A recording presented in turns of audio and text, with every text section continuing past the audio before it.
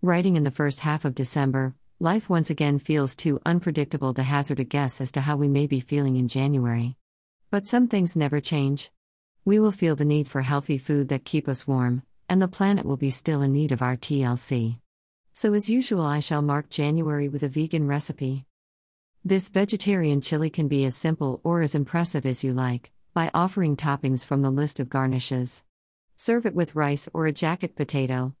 Or make burritos by wrapping it in a tortilla with guacamole and salsa. It will taste even better the second day, or keep some in the freezer for another occasion. It's both vegan and gluten-free if you choose the garnishes carefully. Homemade vegetarian chili. Adapted from Cookie and Kate, https://cookieandkate.com/vegetarian chili recipe/. Prep time 20 minutes. Cook time 40 minutes. 4 to 6 servings.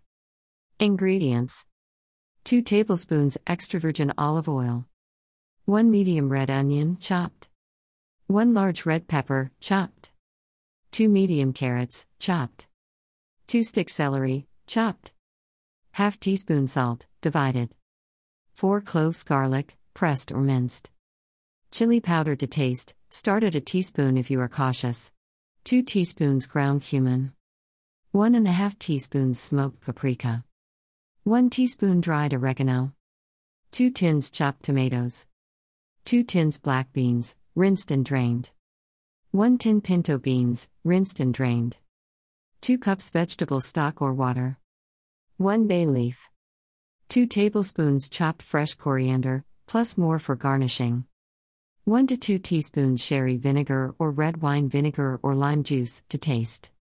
Garnishes: chopped coriander, sliced avocado, tortilla chips, sour cream or creme fraiche, grated cheddar cheese, etc. Instructions: 1. In a large heavy-bottomed pot over medium heat, warm the olive oil until shimmering. Add the chopped onion, red pepper, carrot, celery and 1/4 teaspoon of the salt. Stir to combine and cook, stirring occasionally, until the vegetables are tender and the onion is translucent, about 7 to 10 minutes. 2. Add the garlic, chili powder, cumin, smoked paprika and oregano. Cook until fragrant while stirring constantly, about 1 minute. 3. Add the diced tomatoes and their juices, the drained black beans and pinto beans, vegetable broth and bay leaf. Stir to combine and let the mixture come to a simmer. Continue cooking, stirring occasionally and reducing heat as necessary to maintain a gentle simmer, for 30 minutes. 4. Remove the chili from the heat and discard the bay leaf. For the best texture and flavor, transfer 1½ cups of the chili to a blender, making sure to get some of the liquid portion. Securely fasten the lid and blend until smooth, watch out for hot steam, then pour the blended mixture back into the pot. Or you can blend the chili briefly with a stick blender or mash the chili with a potato masher till it reaches a thicker, more chili-like consistency. 5.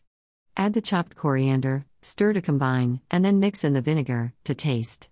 Add salt to taste, too. I added 1/4 teaspoon more at this point. Divide the mixture into individual bowls and serve with garnishes of your choice. Enjoy! Reverend Sue.